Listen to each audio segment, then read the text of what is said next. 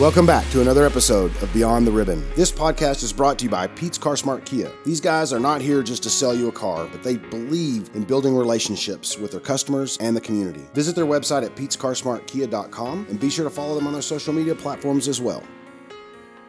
Hey everyone, welcome to this week's episode of Beyond the Ribbon. My name is Ryan Parnell, and as always, I'm joined by my co-host and oncology nurse, Pam McMillan. Ryan, we're back for another educational podcast.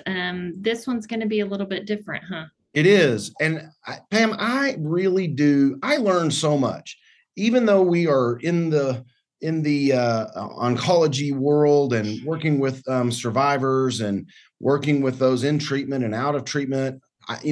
Sometimes I never feel like I know everything, obviously, but I feel like I have a pretty good grasp. But there are a lot of times I am very surprised by what I learn at these podcasts. Me too. But, we talked about, hard topics. And I think when we talk about cancer in general and being metastatic, that is a very hard topic. And Yes. Maybe a topic that is not talked about openly. And so I'm super excited about today's guest. Yes. We don't ever want to leave anyone out. That's why we have our podcast is called Beyond the Ribbon, right? Because we are not about one color, one type, male, female. We are about all of them, including our stage 4 friends. And so that's the topic today is going to be covering and discussing about metastatic breast cancer. In this case, we're super excited to have the executive director of an organization called Mediviver. And I have to say, Pam, that's a really unique way to say it. And I think that we're going to really kind of talk through that. But let me tell you about Mediviver before I introduce our guest. Mediviver is dedicated to the specific fight of women and men, because we know men get breast cancer, living with stage 4 metastatic breast cancer. At the time of Mediviver's founding, no organization was dedicated to funding research for the disease, and no patient groups were speaking out about how low amount of money was being spent on stage 4 cancer research. While more and more people have taken up the cry for more stage 4 research, Mediviver remains the sole U.S. organization dedicated to awarding annual stage 4 breast cancer research. And we are lucky to have the executive director, Sonia Negley, joining us today. Sonia, how are you? Hi, I'm great. Thank you for having me today. Well, we are very glad to have you. We always say we go to the experts, and, with an organization focusing on metastatic breast cancer and metastatic disease, I think there's no one better to talk about this than the director of that program. So thank you for taking time to join us. Absolutely. So Sonia, can you tell us a little bit about yourself and how you got involved with Mediviver? Sure. I have had a consulting business since 1992, very long time, and worked a lot in the cancer space. But in 2010, I lost my sister to metastatic breast cancer. And one of the things that she said to me was, can't you do something? This is, where you are. Can't you find a research grant that will help save lives of people living with stage 4 metastatic breast cancer? And she had Mets to the liver.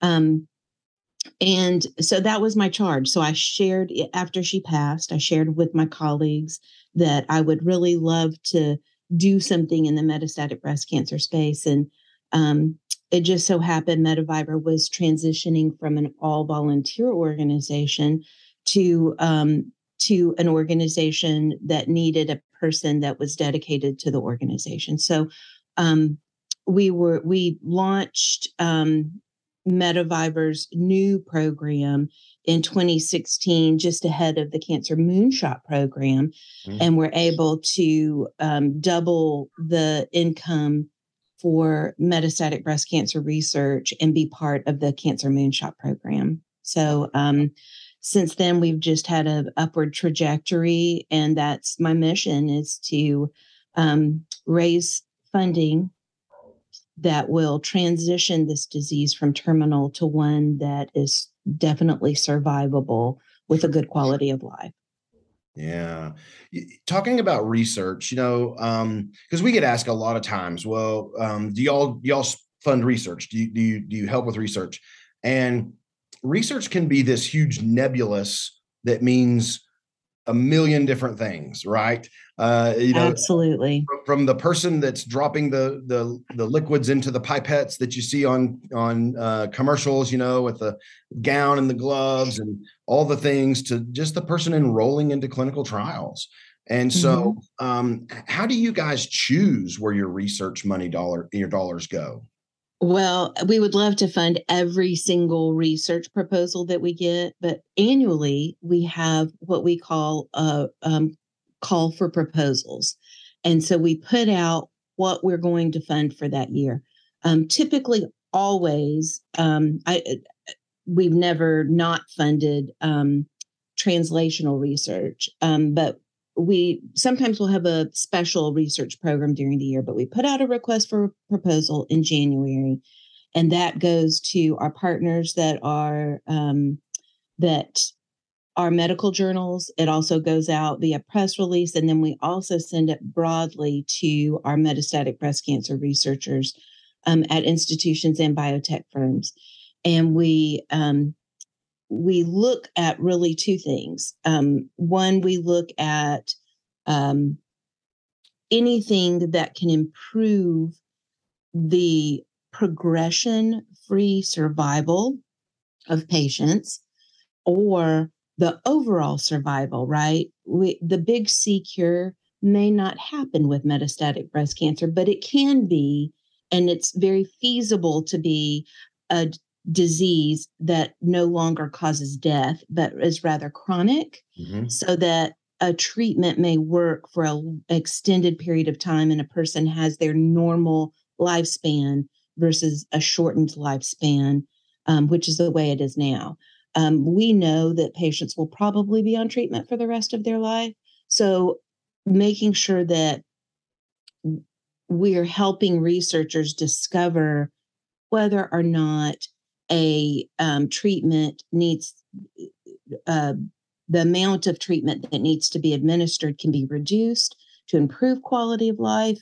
Anything like that we look at. We just don't do anything with early stage breast cancer. There's plenty of money in that space. We do look at health disparities and what causes those things that make the disease more deadly for people of color. Yeah. So we do that each year. You talked about funding this. How do you raise money for this? Well, it's really interesting. And I'll tell you, I've worked with nonprofits my entire career, and I've never seen a more beloved organization. Patients living with metastatic breast cancer are typically the initiators of fundraisers for the organization, whether it be on Facebook or we have programs called Metzgerades that are big galas. And they host those all over the country. And they typically have a group of people that work with them that help put on those fundraisers. We are very small staffed. We put 100% of every single donation that's made to Medivivor toward funding metastatic breast cancer research. And so we are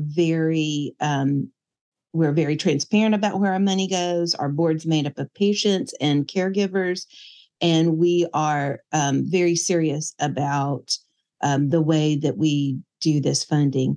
One other thing I'd like to mention is when we're deciding on those grants, we have a 2-level review process. So we have peer reviews, meaning other scientists review and score those grants to make sure that they are scientifically appropriate.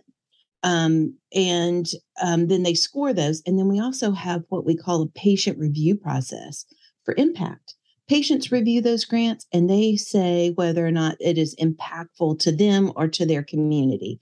Mm-hmm. And so those scores are combined, and then we have a pay line. So in December, our board looks at every dollar that we've raised for the entire year, and we fund to the pay line. So we fund every grant, starting with the best score down. We fund grants for career metastasis researchers, and then also early career investigators at least those two programs, and we fund until we don't have any more money left. Wow. And so it's this time of year is very exciting for us because we've just finished our peer review and our patient review, and now we have our scientific advisory board that goes through and looks at any disparities in scores, and then our board comes together and they get to see the research that's been proposed for the year. And we've made some really great strides in treatment, in research for treatment for patients living with metastatic breast cancer. I would imagine, with you guys really kind of being the forefront leader, carry the torch, whatever you want to call it, for metastatic breast cancer. I would imagine that occasionally, if not every year, a trial comes across your desk to fund that really gets your researchers, really kind of gets them charged up and excited. Yes. I would imagine that is a fun process of going through those requests for proposals to see what all is there, hoping that there will be great outcomes. Absolutely. We can't always fund phase 1 through 3 clinical trials. We usually get in on the phase 1 part of clinical trials because our grants right now for this past year, we're up to $250,000. We have done up to $500,000, but clinical trials can be very expensive. They can run in the $10 to $30 million range, and we're not there yet. But and we take hope a long to be. time, and take a long time to get from phase 2, phase 1 to 2 to 3. I mean, I certainly would not. I used to be a pharmaceutical rep, so I certainly would not discount putting your money in a phase 1 trial, because you've got to start somewhere. And if proof of concept. Yes. And if they never get funding for a phase 1, it'll never make it to phase 2. Right. So I think that's great. Now let's talk about a little bit about awareness. I know you guys put a big focus on awareness. You talked about the galas that are put on pretty regularly. What can you tell us about your focus on the awareness side? We do a couple of things. One, we hold the trademark for the Metastatic Breast Cancer Awareness Ribbon, and we are not a ribbon organization. We don't claim to be. However, one thing that we do with that ribbon is that we hold it very close. We feel like it represents all of the people living with metastatic breast cancer, and so we try to keep it pretty pure, and we only allow the use of it for fundraising for metastatic breast cancer research. And so we have that great ability to do that, so that we can kind of control where the money goes. A lot of times, especially during this time of year, companies just slap a pink ribbon on something just so they can get attention, and none of that money goes to research. And it's very frustrating for our patient population. It's very frustrating for organizations like ours that do put money toward research. So we always caution folks during this time of year to really look and find out, research where their dollars are going for donations or when they buy a product. One of the other things that we do is that we try to connect the dots and have people tell their story nationally or internationally, especially at a congressional level. There are a lot of things that happen that we have to keep an eye on that could potentially hurt patients who are terminally ill and will be on treatment forever. Those things have to be, those treatments have to be paid for.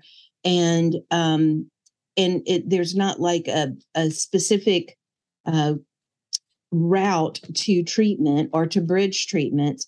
Each time a person changes a treatment, it's specific now to their personal mutations or their personal subtype for their metastatic breast cancer. So we try to help them tell their stories and give them a venue to do that, so that there's more research at a national level, and that there's patient protections and healthcare for sure.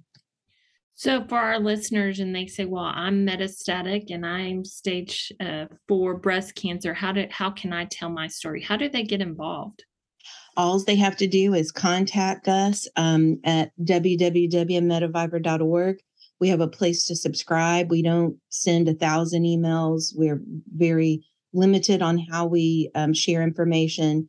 Right now, we are in the middle of what we call stage 4 stampede.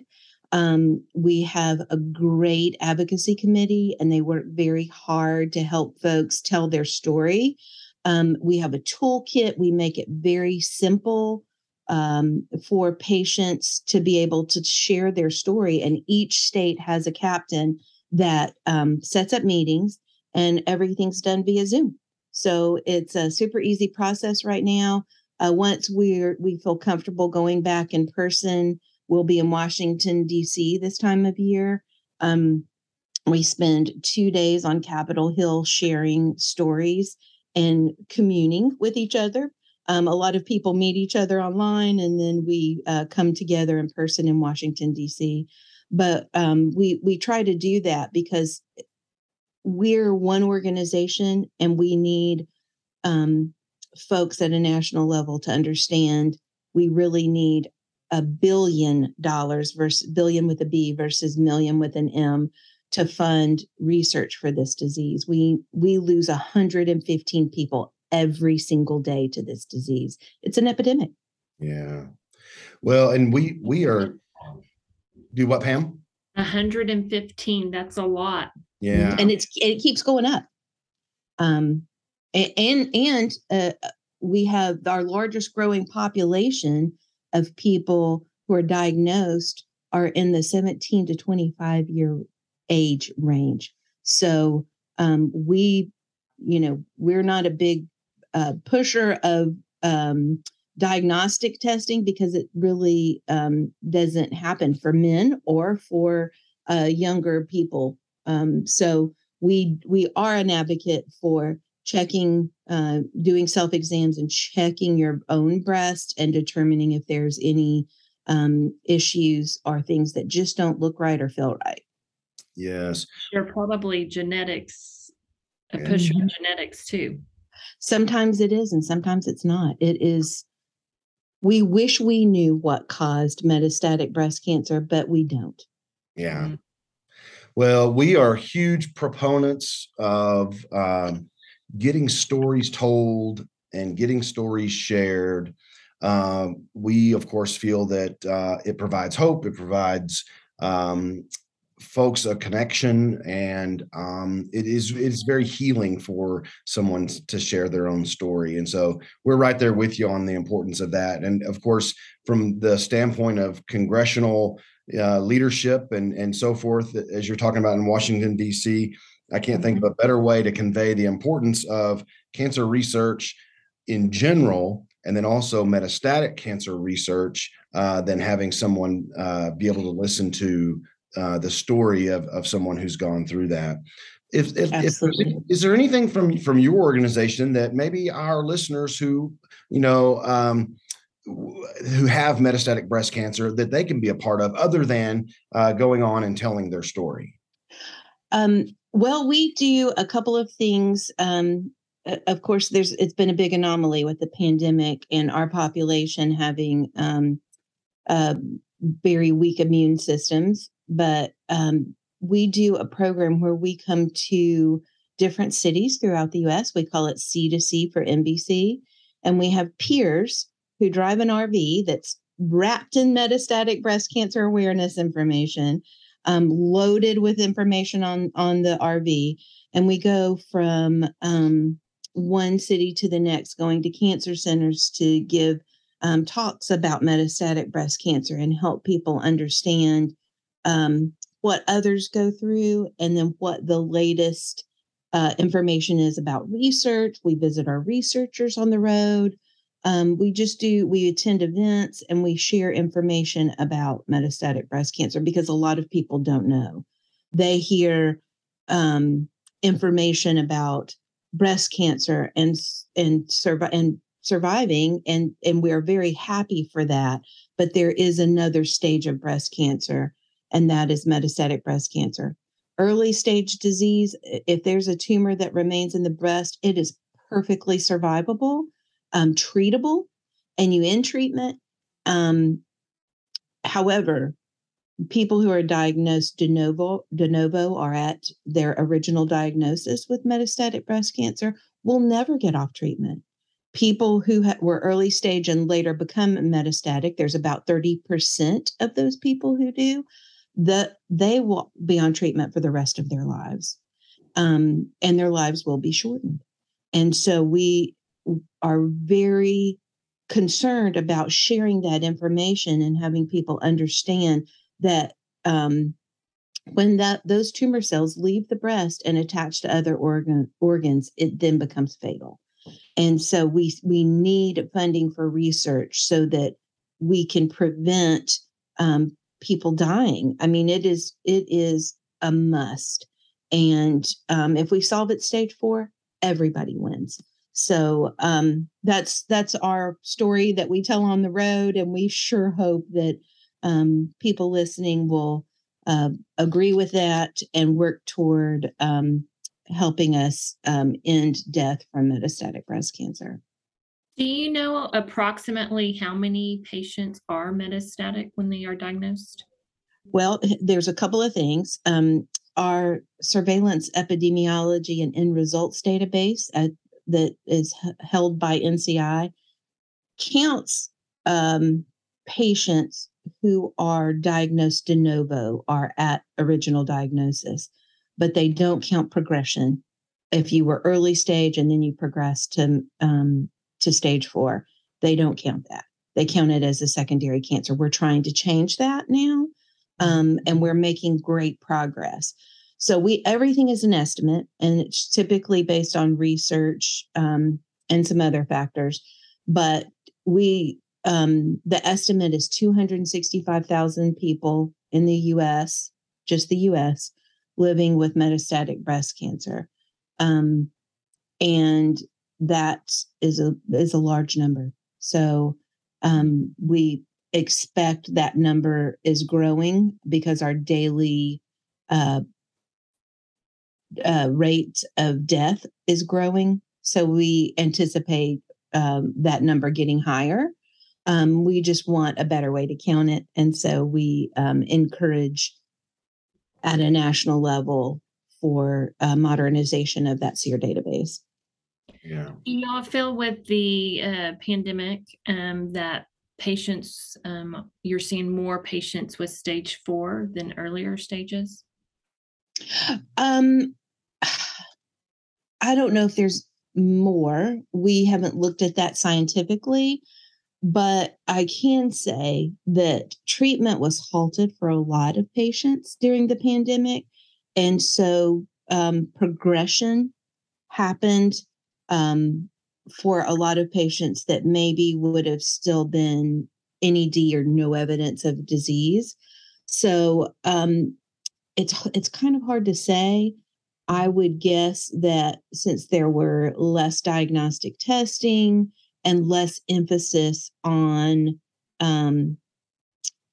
self-exams and that type of thing, that there probably will be larger numbers. And it'll be interesting to see when we go into 2023 and 2024 and they do a look back at deaths. The National Cancer Institute says that 98 to 99% of all breast cancer deaths are from metastatic breast cancer. And that's the truth. I mean, unless there's a complication, early stage disease is survivable. Yeah.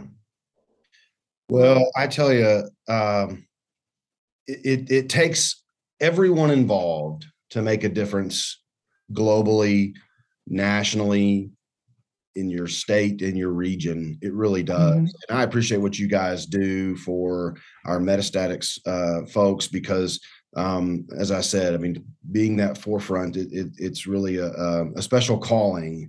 And I know anyone listening that's metastatic breast cancer and metastatic cancer in general, totally understands what we're talking about. So absolutely. Or anybody who's lost someone to breast cancer knows that it was metastatic breast cancer, most likely. Mm-hmm. Yes. So definitely thank you for what you're doing, and thank you for joining us today. We always like to leave our listeners with a very powerful moment. Of course, we're sponsored by Pete's Car Smart Kia. Is there something that you'd like to leave our listeners with today? Do you have a Pete's powerful moment? Yes, we've had most of our work is done through metastatic breast cancer patients, not just fundraising, but volunteerism advocacy is done by patients who are terminally ill. And one story that I would love to leave people with that just shows the commitment level of these folks is we had a board member, Karen Petrocelli, who was who had failed on several treatments, and she was approaching the end of her life, and she was in hospice. And the thing that amazed me the most was that we had a board meeting call, and she joined from hospice on that call. Like, that was one of the things that she really wanted to do toward the end of life, is still continue to help other patients living with metastatic breast cancer. And we see that frequently. So just remember, these are really great folks, very smart, very just very engaged and very committed folks who are, even at end of life, helping others in the metastatic breast cancer community. Wow, what a powerful story. Mm-hmm. Sonia, how do people reach out to you? What's your website? www.medivivor.org or info@medivivor.org. We have lots of training programs and information on our website. If you want to become involved, we are a come one, come all organization, and we appreciate any volunteerism. That's so awesome. Yes. Thank you, Sonia, for joining us. Thank you. Yeah, for our listeners, definitely go check out their website. Find a place to plug in. If you are living with metastatic breast cancer, find a place to plug in and be a part of their organization. Of course, we know we want you to be a part of what we have going on at the Survivorship Center, from the various classes we have, whether it is our support group, our nutrition classes. Again, just always like to throw out there that every single thing that goes on at our center is free, right, Pam? That's right. We like that word. Yeah, fits within the budget. It certainly does. It certainly does. The other thing too is share our podcast episodes with those that you know that are in the same boat. So if you know someone that's living with metastatic breast cancer, this is a perfect one to send their way and let them know about this resource of Medivivor out there. If you have any idea or any thoughts or questions for us, or maybe an idea of a podcast episode, we'd love to hear from you. You can send that to our website. Our email address is info@24survivorship.org. And then if you have, maybe you want to make a little small donation or something that you felt like the podcast has impacted you, you can certainly do that on our website as well, 24survivorship.org/donate. And we thank you guys for listening. Again, share this podcast with your friends, your neighbors, and your relatives. And then make sure and join us here next week for another great episode of Beyond the Ribbon. Thank you for joining us for this episode of Beyond the Ribbon. Make sure to subscribe to our weekly podcast and follow us on social media for news and updates. If you'd like more information about the 24 Hours in the Canyon Cancer Survivorship Center, please visit our website, 24survivorship.org. Thanks again, and we'll be back next week.